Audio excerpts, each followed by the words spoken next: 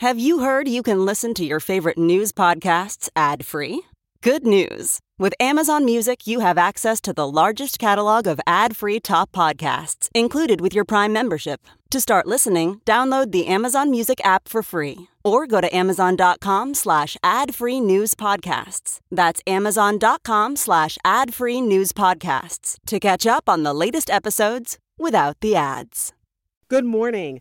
I'm Kim Hudson at Fox 2 with your St. Louis news, driven by Bomarito Automotive Group. Some St. Louis City School District workers plan a rally today outside City Hall. They're upset about the district's COVID vaccine mandate. The workers want the option for COVID testing instead of the mandatory vaccine. So far, the district has put 47 staffers on administrative leave for not being vaccinated. That includes 44 teachers, 2 custodians, and 1 school secretary. Now that the feds have approved Pfizer COVID vaccinations for children ages 5 to 11, many area groups are prepared to distribute those shots. St. Louis City leaders will announce their plans this midday. St. Louis County begins offering shots on Saturday. A West County family escapes a house fire overnight.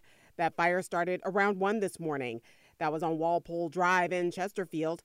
Everyone who lives there got out safely, but 3 family pets died in that fire. Investigators are looking into the cause. From the Fox 2 Weather Department, mostly clear and cold this morning. Sunny and chilly this afternoon with highs in the low 50s. High pressure over the region will give us another cold night and chilly afternoon tomorrow. We'll have warmer temperatures this weekend, though, with highs near 70 by Sunday. The next chance for rain in our area is next Wednesday into Thursday, so dry times for the weekend and early next week.